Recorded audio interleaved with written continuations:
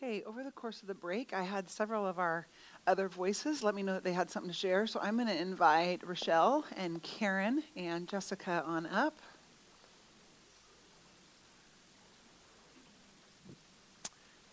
Come on up.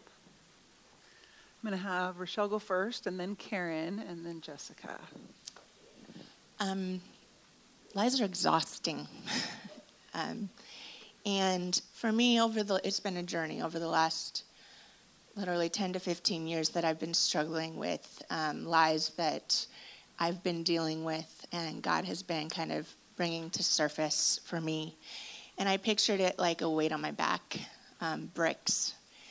Each brick is a lie, and it's on my back, and it's really heavy. And I'm hunched over, and it's exhausting because wherever I go, it's there. Lies are something that I believe about myself, something about insecurity that I have, unworthiness. But I also wanted to share, sometimes lies can be lies that are told to you by people or shown to you by people. And those lies sometimes are the hardest to let go of because somebody who you may care about or love tells you or shows you that you're not worthy. And that's a really difficult place to be. I know many people in this room probably have dealt with abuse or neglect. And it happens in a lot of different ways in a lot of people's lives. But I think it's something that we need to recognize that are still lies from the enemy, even though they're people that are speaking into our lives who are close to us. For me, I had to try and prove that I was enough because in my situation, my own mom, who divorced my dad when I was 13 years old, she walked away, and there are four of us siblings. And when she walked away from my dad, she also chose two of my siblings to be her favorite, and I was not one of them. And our relationship broke, and to this day, I don't have a great relationship with my mom. And the lies that I was told by the enemy just kind of shaped who I became, what I thought about myself, that I realized over the last 10 years aren't truth. That's right. And I started about 10 years ago giving those bricks back to God, unloading my backpack and dealing with each of those lies as I went. One of the things that I learned in my journey is a lot of times when you have lies in your backpack and you're carrying it and something gets taken out because you hand it back to God, a lot of times you want to put it back in there because it's comfortable. You know, when you take a big load of bricks out of your backpack, you kind of get wobbly because you're used to the weight. And so to realize that it's a process and it doesn't happen immediately, and you may have to give those bricks back to God over and over and over and over again. And that's okay because he's a loving Father and he's going to take those from you. It was about 10 years ago at a women's retreat during the quiet time. And I was remembering this during my quiet time today. That I was at a place where I was like, God, I really want you to take this from me and really take it for good.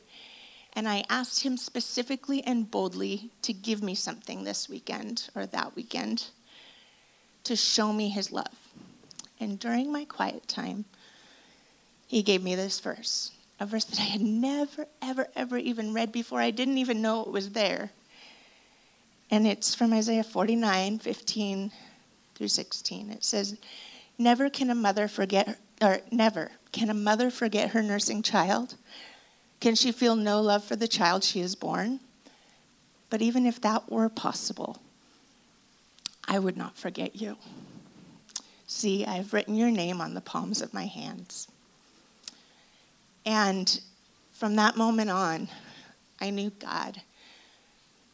He loved me dearly.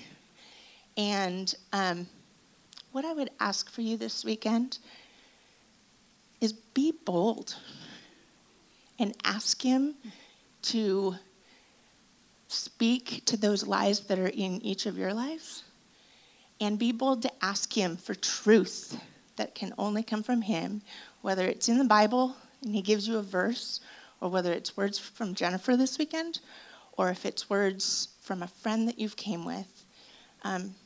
God wants to speak truth. Yeah, thank you, Rochelle.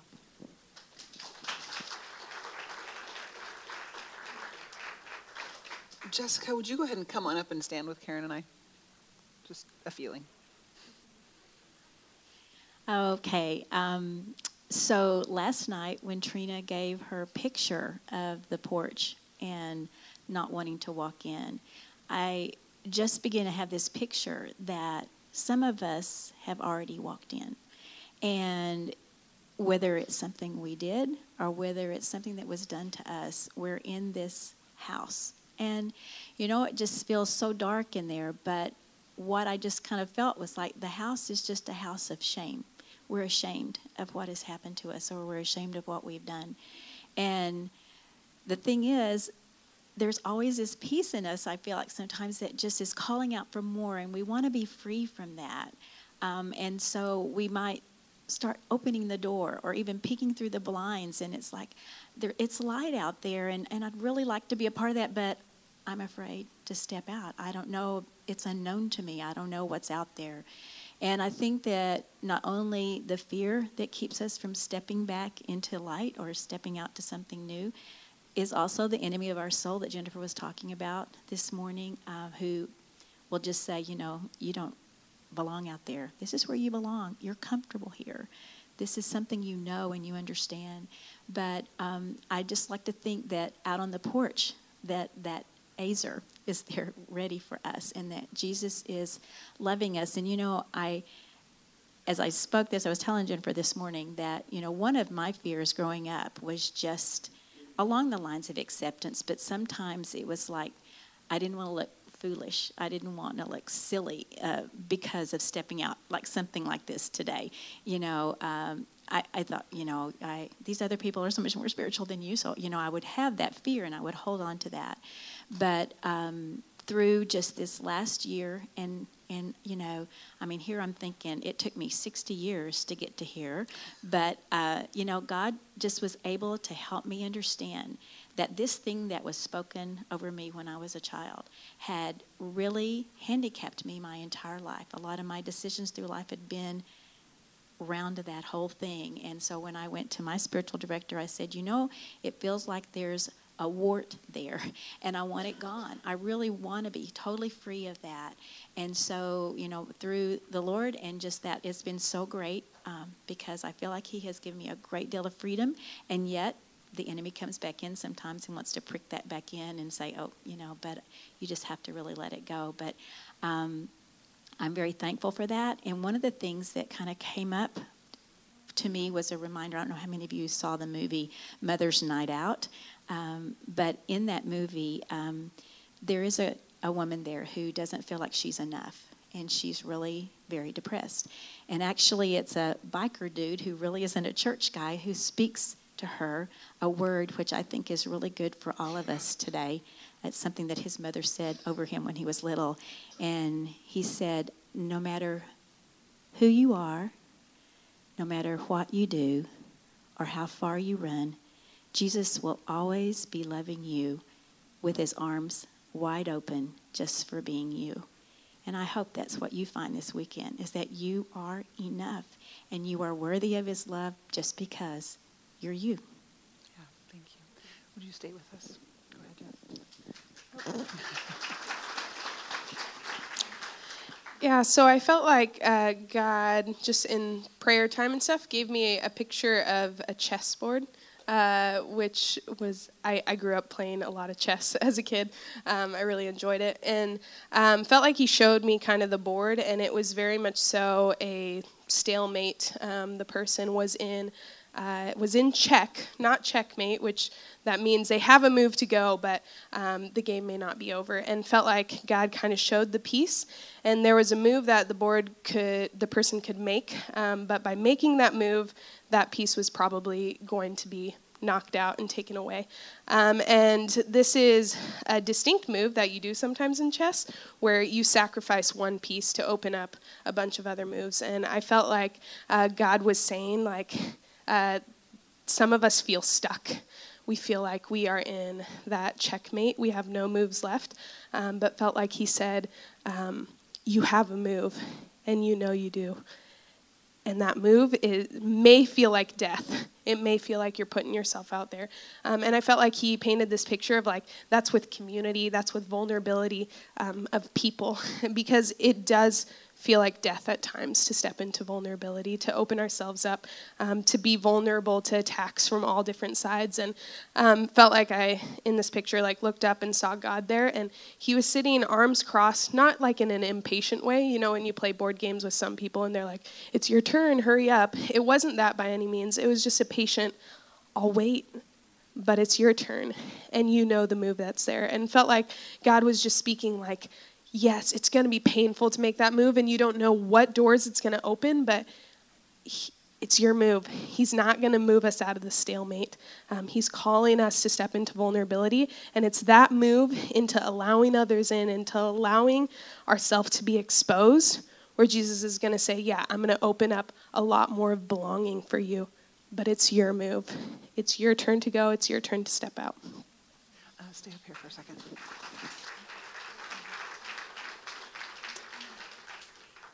So I don't need this, I need this. You need this. So as I was listening to each of these women come to me and say, I think I have a word, I think I have a word, I think I have a word, there was something growing in me. And so you heard Rochelle talk about the bricks in the backpack and letting them go.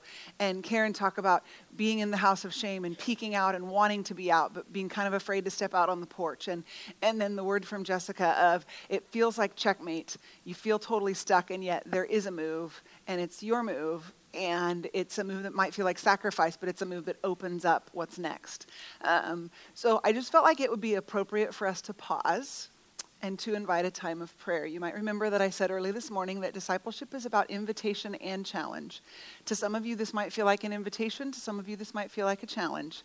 But it's possible you need boldness. It's possible you need to recognize it's your move. And it's possible that you just already know it's your move and you need to answer the invitation. But I'm going to ask those of you who are knowing and feeling and sensing that the place in your heart is that you're stuck or you're afraid, you're recognizing what God is saying, if you would stand, and I'm going to ask Jessica to pray over us, and especially over those of you who stand. So I recognize it takes vulnerability, but if you know that's you, would you stand and allow us to pray for you? And thank you. If there is someone near you who is standing, would you just place a hand on them to be present with them as we are praying, please? Okay? Okay, Jessica. Holy Spirit, our hearts are tender. For some of us, it may feel like our heart is literally jumping out of our chest. It may feel like standing up right now is even the first move, and that's scary. And so, God, I just pray that you bless us in this time. And I just pray a blessing of courage over these people. Holy Spirit, I pray that within us, courage isn't necessarily the strength that we all of a sudden have. It's the willingness to step out in that vulnerability, to step out in that weakness and trust you to move.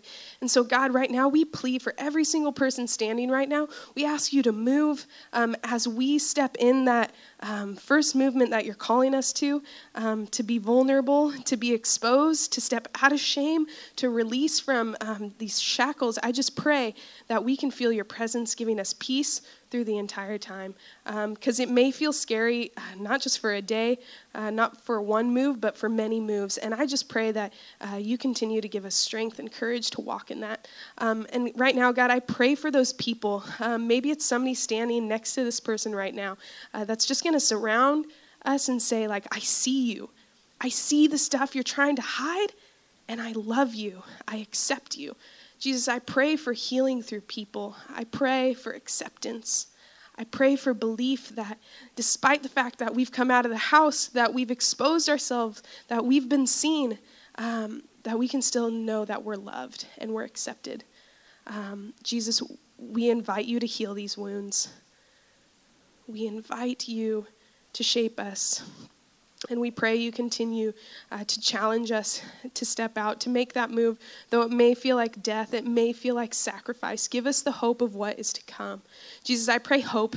Maybe somebody's standing here and they've stepped out before and they've said, I've heard this message. I've heard step out, be vulnerable, be real with people, and I've been hurt.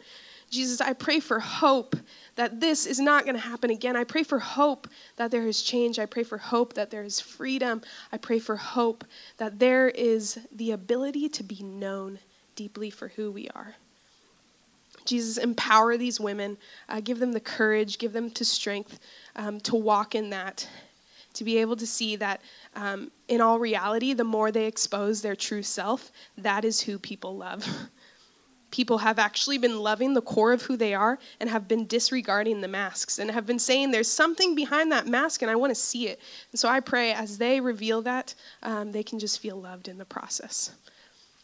Thank you that you are a God who speaks to us directly. Thank you that you are a God that gives us grace when our step may be a little tiny baby step. Although we want to take a big giant leap, we only have the strength for a tiny step at times. And thank you for your grace in that. In your name we pray. Amen. Amen. Amen. Thank you.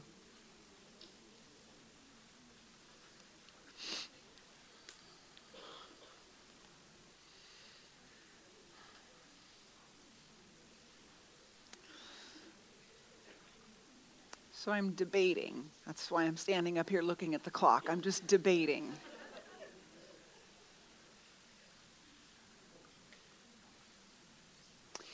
There are certain cultures that we're a part of that have unwritten rules. For many of us, we learned this in our families.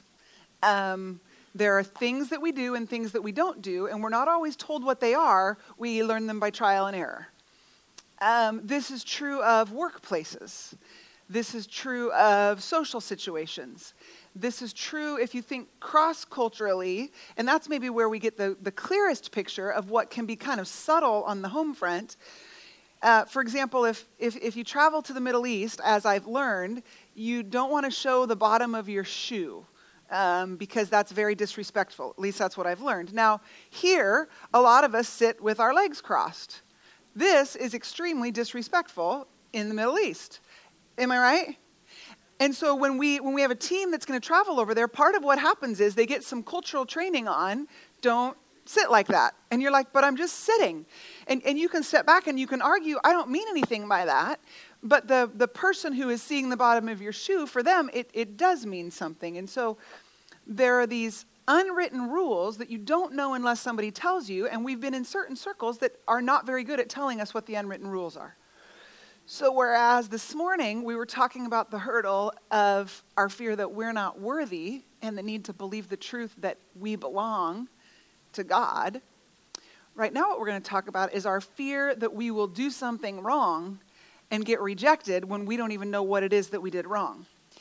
Am I in a situation, am I in a setting where there are some unwritten rules that I don't know yet, and it leaves me walking on eggshells, not really knowing how to behave, what to say, what to do, because in any given culture, there are taboos.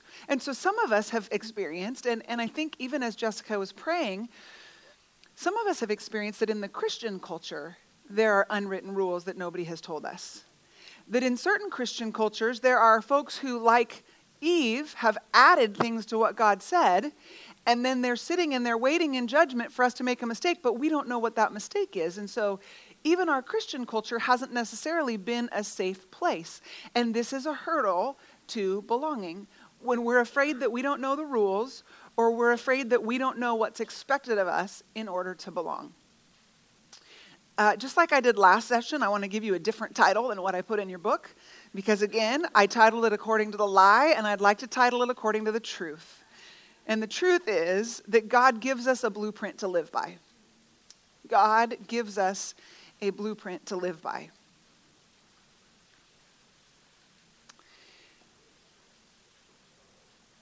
when I'm afraid that I'll be rejected because I don't know what's expected of me, or because I fail at doing what's expected of me, and I have reinforced experiences that showed me that when I didn't know what was expected of me, I had some flavor of rejection or judgment or something that, even if it was just an eyebrow raise, I got the message that I wasn't quite fitting in, and has brought up this fear of rejection again. It's like guessing in the dark, and it's exhausting.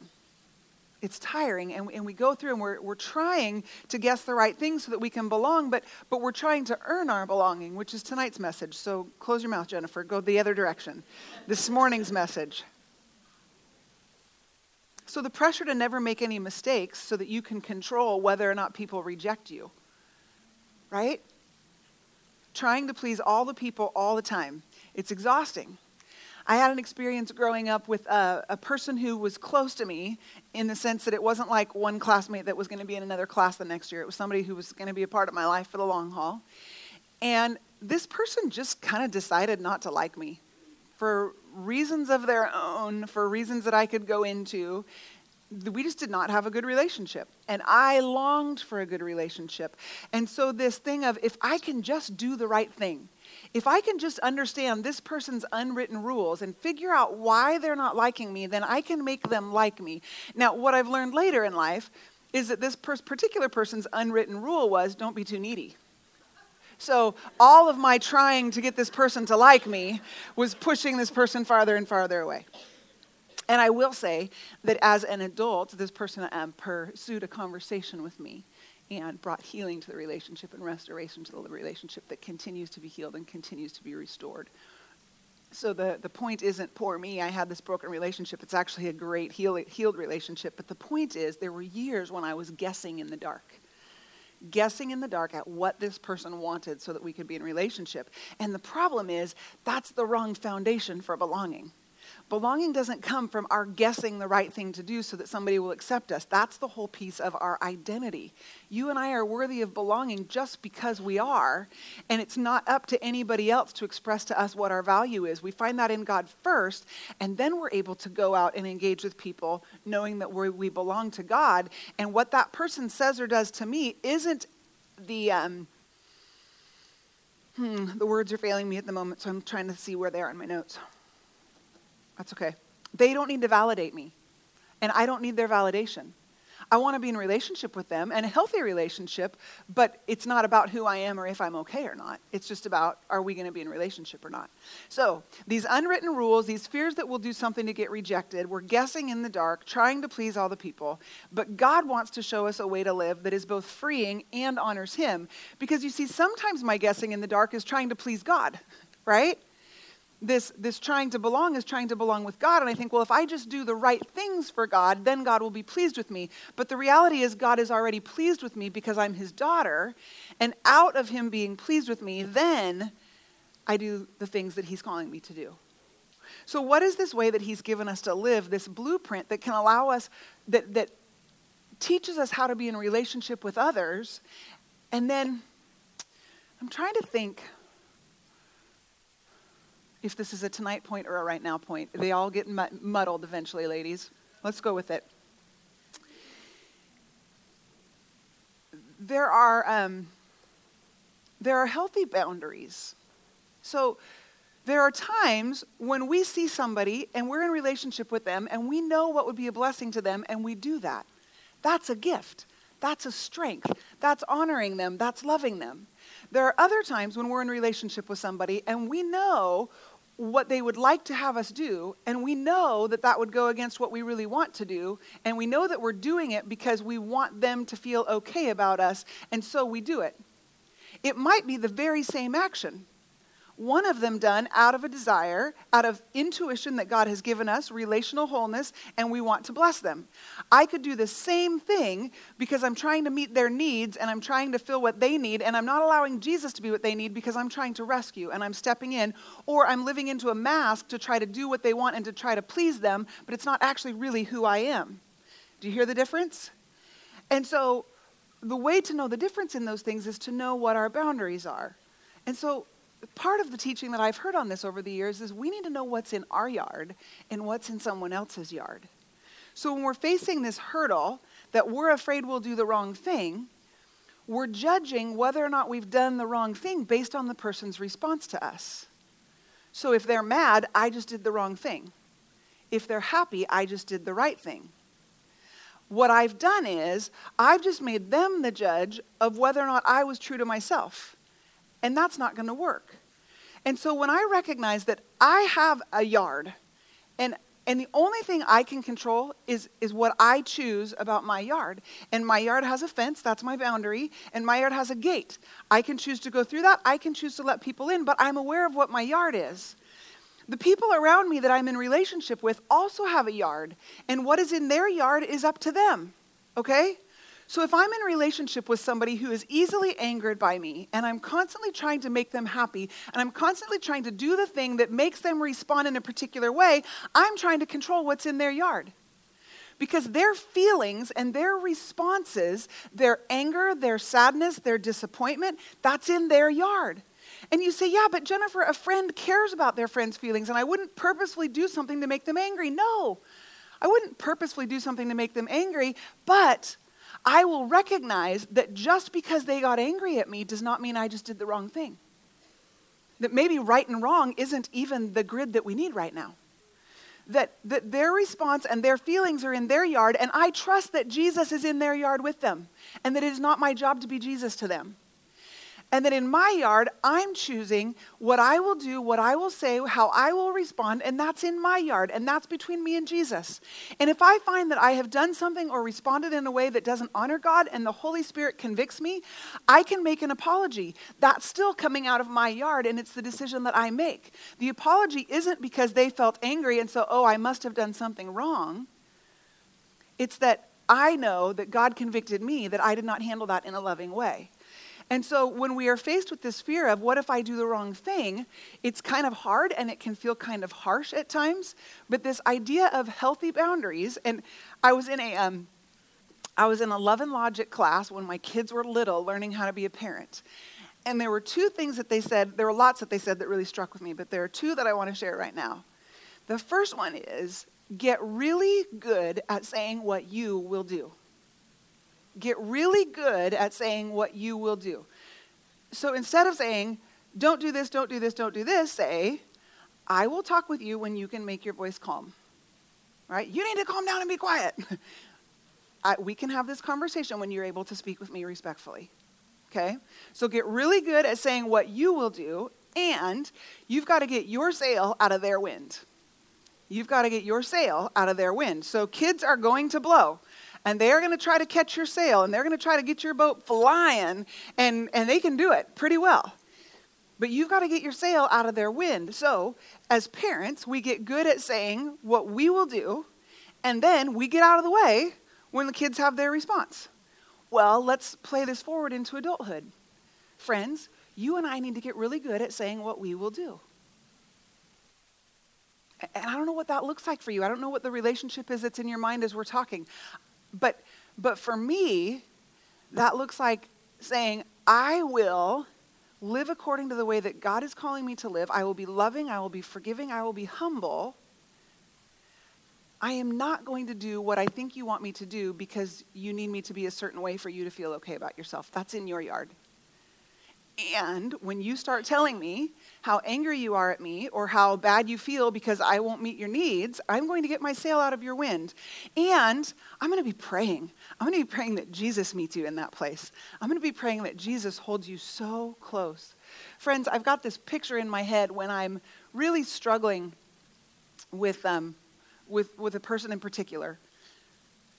And I just say, Jesus, I choose to forgive because this person doesn't know what they're doing. And I release this person to you. And I see Jesus' hands come down and hold this person. And Jesus' hands are so tender. And Jesus loves this person more than I do. And Jesus knows what this person needs. Jesus knows what healing is necessary here. Jesus knows what's motivating this person to respond in this way to me. And I just release my hands and I give that person to Jesus. And I probably have to do it 4 or 5 times a day. But saying, this is what's in my yard. This is what's in your yard, and I'm not going to sit over here spinning, trying to control what your response to me is, even if it's rejection, because it's not in my yard, and quite frankly, I can't ever control it. So I'm going to release it and let God and you do business in your yard. And if for a time that means that we can't be in a relationship because, like you might say to your kid, I will have this conversation with you when you can be respectful and talk in a kind tone. That comes up in our adulthood, doesn't it? At times. And it is okay to have healthy boundaries and to say, this is my yard, these are my boundaries, this is my fence, and my gate is open to you when you can talk with me respectfully, when we can have an adult, mature conversation about this. So rather than getting pulled into, I have to do the right thing to belong, we get pulled into, how is God calling me to act? How is God calling me to decide? And what is the truth about that? So Colossians 3, verses 12 through 17. Some of my very, very favorites when it comes to relationships. Therefore, as God's chosen people, holy and dearly loved, clothe yourselves with compassion, kindness, humility, gentleness, and patience. Bear with each other and forgive whatever grievances you may have against one another. Forgive as the Lord forgave you, and over all these virtues put on love, which binds them all together in perfect peace. Let the peace of Christ rule in your hearts, since as members of one body you were called to peace, and be thankful. Let the word of Christ dwell in you richly as you teach and admonish one another with all wisdom, and as you sing psalms, hymns, and spiritual songs with gratitude in your hearts to God. And whatever you do, whether in word or deed, do it all in the name of the Lord Jesus, giving thanks to God the Father through him. Friends, the enemy's lie is, I don't know what's expected of me, and so I can't figure out, and so I'm always in this guessing game to try to do the right thing so I can belong with the group that I want to belong with. And the truth of God is that he gives us a blueprint to live by, and his blueprint will instruct us in every given situation that we're in. And so let's just break this down, and I want to break it down from the bottom up. So in verse 17, whatever you do, whether in word or deed, do it in the name of the Lord Jesus, giving thanks to God the Father through him. So the first thing is that whatever we are deciding in our actions, in our words, in our responses, as we are in relationship and in community, in the places where belonging happens, with God, the way that we talk to ourselves, honestly, friends, my self-talk is really not kind. And so sometimes the preaching I need to be doing is, Jennifer, how are you talking to Jennifer? Are you being humble, kind, compassionate, forgiving to Jennifer? Right? But so whether you're looking at this in terms of your relationship with God, your relationship with others, your relationship with yourself, are we holding up the plumb line that God is truth and coming back to that place that everything I do is done in the light of the fact that he is true, that he holds up a plumb line, and that I am aligning myself with him, that I am doing it in his name, and that he is the one that then empowers me to make the choices that I need to make to live in the way that he's calling me to live. Give thanks to God the Father through him. There's this scene in the movie, The Chronicles of Narnia, when Edmund, the brother who betrayed the other siblings, is rescued from the White Witch, and he's in Aslan's camp, and the White Witch comes to claim her due, which is his life, because he has betrayed them, and in all the written history of Narnia, there is a rule that the betrayer's blood belongs to the witch. And so she comes in, and she demands to get the prisoner back who's been rescued, and Aslan invites her into his tent to talk. And everybody's worried, everybody's looking, and there's all this going on, and they have this scene where they focus in on Edmund, and his eyes are just on the lion. His eyes are just focused. Everything about him is on the line, and he's not looking at the witch, and he's not looking at the other Narnians to see if they blame him. He's not looking at his siblings to see if they're ashamed of him. He's just looking at Aslan. His eyes are just focused on Aslan. I may have done the wrong thing. I will probably do the wrong thing again. But let us do everything we do with our eyes on Jesus. Hebrews 12:2 says, let us fix our eyes on Jesus, who is the author and perfecter of our faith. You see, the author is the person who starts it, and the perfecter is the person who finishes it. And so we keep our eyes on Jesus, because in the swaying storm of our life, and in our fickle, and in our come and go, and the decisions that we make, and the responses that we need to come to after that, the one thing that holds true and steady at all times is that Jesus is the one who started our faith, and he is the one who finishes our faith. He's the author and perfecter. And so we keep our eyes on him, even when the accuser might be really, really loud. So in whatever we do it in the name of the Lord Jesus. Jumping to the top, what we talked about this morning. Therefore, as God's chosen people, holy and dearly loved. Friends, it has to start there. If we don't recognize that we're his holy people, chosen and dearly loved, then we can't go on to do the things he asks us to do, because quite honestly, this is a hard list to live by. I'm not saying this blueprint is easy. I'm just saying we don't have to be driven by what others want us to do. We can be driven by how God wants us to live. And here's what he says. Clothe yourselves. That means that you choose to put on. You choose to put on compassion. Compassion is when you put yourself in the other person's shoes and you say, what would this look like from their perspective? If what they are expressing to me is their reality, then how does this feel to them? That doesn't mean that I have to cross my boundaries and fix them and rescue them. That just means that I at least make the effort to see things from their shoes and understand with compassion that this is hard for them, even though they might be the one who's betraying me. I seek to look with compassion. So I choose to put on compassion. I choose to put on kindness. Friends, there are times when it gets nasty, and we need to not meet the nasty. We need to stay with kindness, and that is hard. That is very hard, but that's the blueprint God gives us. So we choose to put on compassion. We choose to put on kindness, which includes our words and our tones and what we post on social media and what our facial expression is like and what we write. That we are engaging with kindness as always a filter of, is what I'm about to say, is what I'm about to do. Does it fit under kindness? Not enabling, not rescuing, not taking care of, not fixing for somebody else, but is it kind? Some of us, this is really mixed up because we were raised that kindness meant taking care of somebody else's feelings.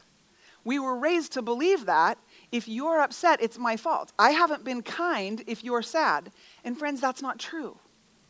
Somebody might get sad because I've been unkind, but just because they're sad does not mean I've been unkind. And some of us need to ask God to untangle what these words actually mean.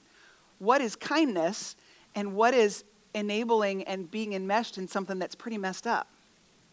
And somebody might say, well, you're not being nice. I remember when my kids were little, when my youngest son got an opinion at about the age 2, my oldest son started coming to me and saying, he's being mean to me. He's being mean to me. Well, what is he doing? Well, he doesn't want to play trucks with me. He's being mean to me. And some of us need to learn that we've believed that along the way. That we're the one being mean if we just don't want to do what somebody else wants to do. See, my younger son just had an opinion. It wasn't mean at all. He just didn't want to play trucks. But some of us were raised to think that that was our responsibility. So, choose to put on compassion. Choose to put on kindness. Choose to put on humility. Friends, humility is such a powerful and valuable characteristic because what humility says is, I could be wrong, but this is the best I know how to do. And if I'm wrong, I will circle back and make it right. But for now, knowing that I could be wrong, this is the best I know how to do.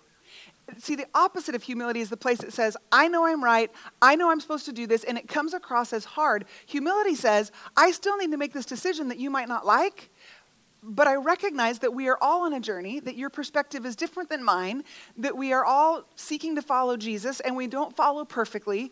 And so if I'm wrong, I will circle back and make it right. I will apologize. But I can't not do what I believe is the right thing to do just because somebody else doesn't like it. So humility is a posture thing. And it's not thinking that we're bad. It's not thinking less of ourselves. It's thinking about ourselves less.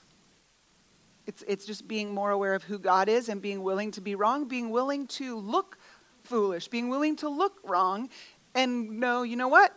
I'm grounded in Christ. My identity is grounded in him. If I look foolish to you, if I look sinful to you, it's between me and Jesus. And humility says, I'm doing the best I can.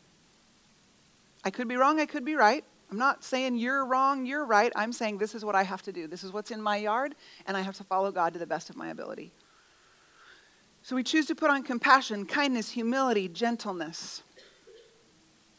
There are times that there are hard things that need to be said, but there are ways that we can say them. And gentleness is a key word that can help us along that way. That no matter what situation we're in, no matter what community we're a part of, what cultural differences we're bumping into, that we speak with gentleness and we approach with gentleness. You know, when we talk about conflict resolution, we talk about recognizing the other person's interest. So if we're in this conflict and we're going like this, did not, did to, that there's this breakthrough when with humility and gentleness, we will admit that we can see where the other person is coming from and recognize the thing that is important to them and the reason why they're defending their position to such an extent, and recognize and verbalize, I see whatever it is you see. I see that you're afraid of this breaking down. I see that you're tired of this. I see that this is your interest. And in gentleness, we're going to keep talking about this because this is my interest. But I see you. I recognize your interest. And I'm willing to be gentle in the way that I approach this and not come at this in a must-win, fight or flight kind of situation. Compassion, kindness, humility, gentleness, patience. I'm not going to even unpack that one right now. Sometimes it takes waiting, friends. Sometimes it takes waiting on God. Sometimes it takes waiting while God does the work in us. Sometimes it takes waiting on someone else and the work that God is doing in them. And so we wait with patience. We bear with each other and we forgive whatever grievances you may have against one another. Friends, I am just on the cusp of a new understanding of forgiveness, and I don't feel like I really get it. But what I do get is that when I am stuck in bitterness and resentment, the way out is forgiveness. When I am stuck in anger and my anger is poisoning me, the way out is forgiveness. And for some of you, that might be the sacrificial step that Jessica was talking about. That might be the pawn that God is calling you to sacrifice for the greater picture. And that is to choose forgiveness. And even if all you can say is, God, I choose to forgive and believe that they don't know what they're doing. Jesus prayed, Father, forgive them, for they don't know what they're doing. We choose to release that person to God. We don't say what you did is okay.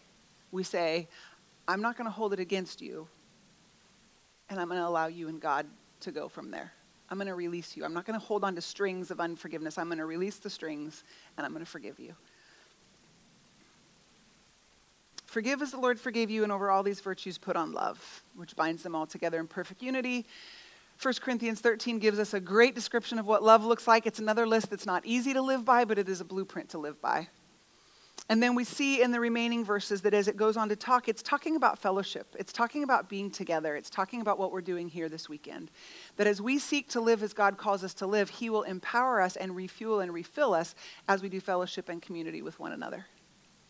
So when the enemy comes at us with the fear and the lie that you're going to do the wrong thing and it's going to be your fault that you get rejected, we stand on the truth that God has given us a blueprint to live by.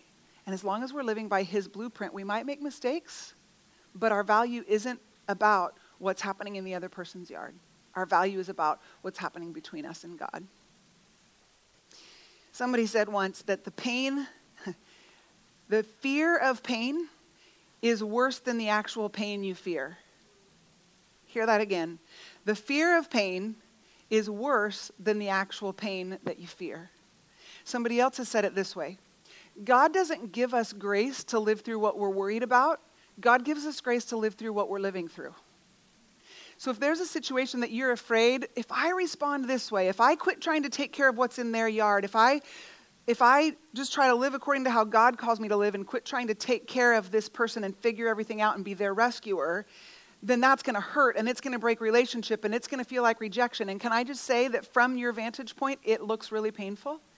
And yet if God is calling you to something that is obedience and you obey, when you get to that place where you actually obey and the place where the fear is that you were afraid of and that you were fearing, you will find that God meets you there. That His Holy Spirit meets you there. It's the porch that Karen was talking about. You're afraid of what's on the porch, and yet when you come out on the porch, you will find that Jesus is there on the porch. That He is there to meet you there, and that while you may walk through some separation, while you may walk through some rejection, while you may walk through some things that you always felt were the antithesis of belonging and what your heart wanted, you will find that Jesus meets you there and that He is present and He is enough, and He will carry you through the pain, and your fear of the pain actually hurt worse than the pain when you were walking through it. Because when you were worried about it, Jesus isn't in our worry and our projecting fear. Jesus is in our, hear me, He's with us, but the place where He brings us grace is when we are in the experience. And so we walk in faith.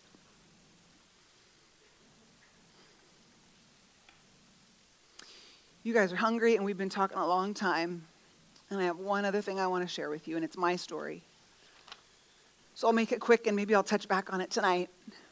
several years ago at this women's retreat, I was not yet the pastor of women's ministry, and I didn't have any responsibilities at the retreat. And God and I had been on a journey, and I had been asking him the question of what was going on with me that I kept doing things I didn't want to do and not doing the things I wanted to do. And as he and I just pressed into that, I felt like what he said was, Jennifer, just sit with where you're at right now and wait on me. So there was a verse from Exodus 14 when the Israelites have left Egypt and they're at the Red Sea, and the Egyptians now are chasing them, and they're stuck between the Red Sea and the enemy. And Moses says, do not be afraid, for the Lord, the enemies you see today, you will never see again. You have only to be still, the Lord will fight for you. You have only to be still, the Lord will fight for you. So when God was stirring up in me some of the things that he's probably stirring up in some of you, the word that he gave me was, okay, you see it now, but you don't have to do anything about it. Just be still. I am fighting for you. There's something going on in the spiritual realm that you can't see and you can't fix and you can't figure out. So Jennifer, you be still, and I'm going to fight for you, and you'll know when something shifts. Okay, how do you sit there? What does that look like? So this is the journey I'm on with God. I come to women's retreat. I get up early one morning. I'm sitting over in Pacific View Lodge in a hallway in a chair, and I'm just doing my morning kind of Bible reading, journaling stuff. And as I'm journaling, what starts to pour out is memory after memory after memory after memory of all the times that I felt rejected. All the specific instances of this person walked away from me, and this person walked away from me, and this person ridiculed me, and this person moved out of my house, and all the times that I felt rejected. And I'm writing and I'm journaling, and it's page after page, and there's tears running down my face, and I finish, and I'm like, so what do I do with this? And I felt like the Holy Spirit said, you sit with it. Not only do you sit with it, you sit in it. Because until you feel the pain that is what's real. Remember this morning I said that these truths take root in our gut. And until we feel what's really happening there, it's just a head exercise and not really a heart transformation.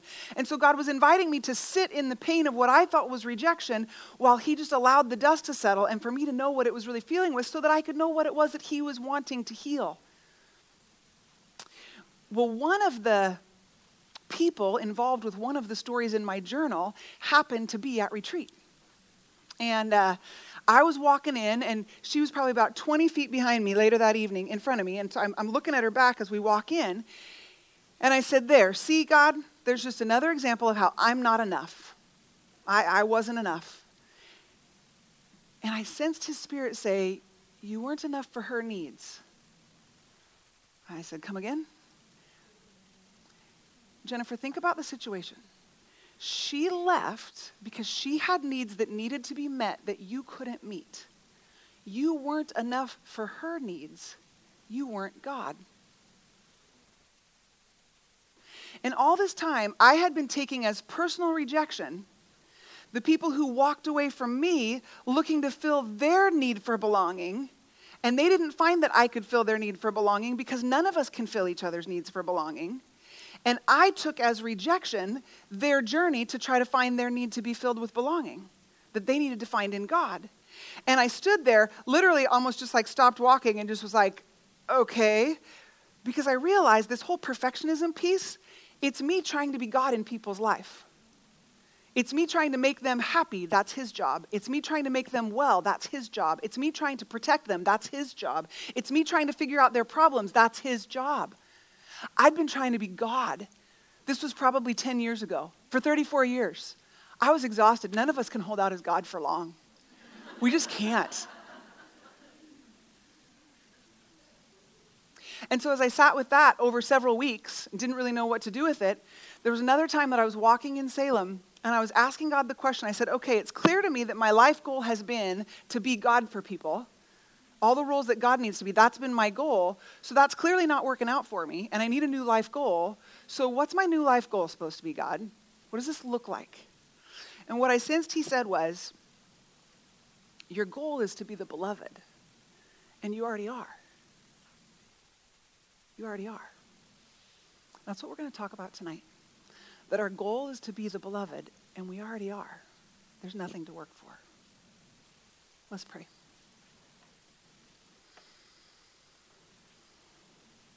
Father, thank you Thank you that you give us a blueprint to live by. That even though it's applied individually in so many different ways, we can come back to it as a plumb line so that within our yard, we are making the best decisions we know how to make in the communities and workplaces and families and friends that you have placed us in. God, thank you that from a place of knowing our identity in you and knowing that we can make choices about what we do without having to know the unwritten rules, we can enter out and we can be a blessing to others, not just afraid that they'll reject us, but we can be a place of accepting them. Would you continue to speak these truths throughout the day? In your name, amen.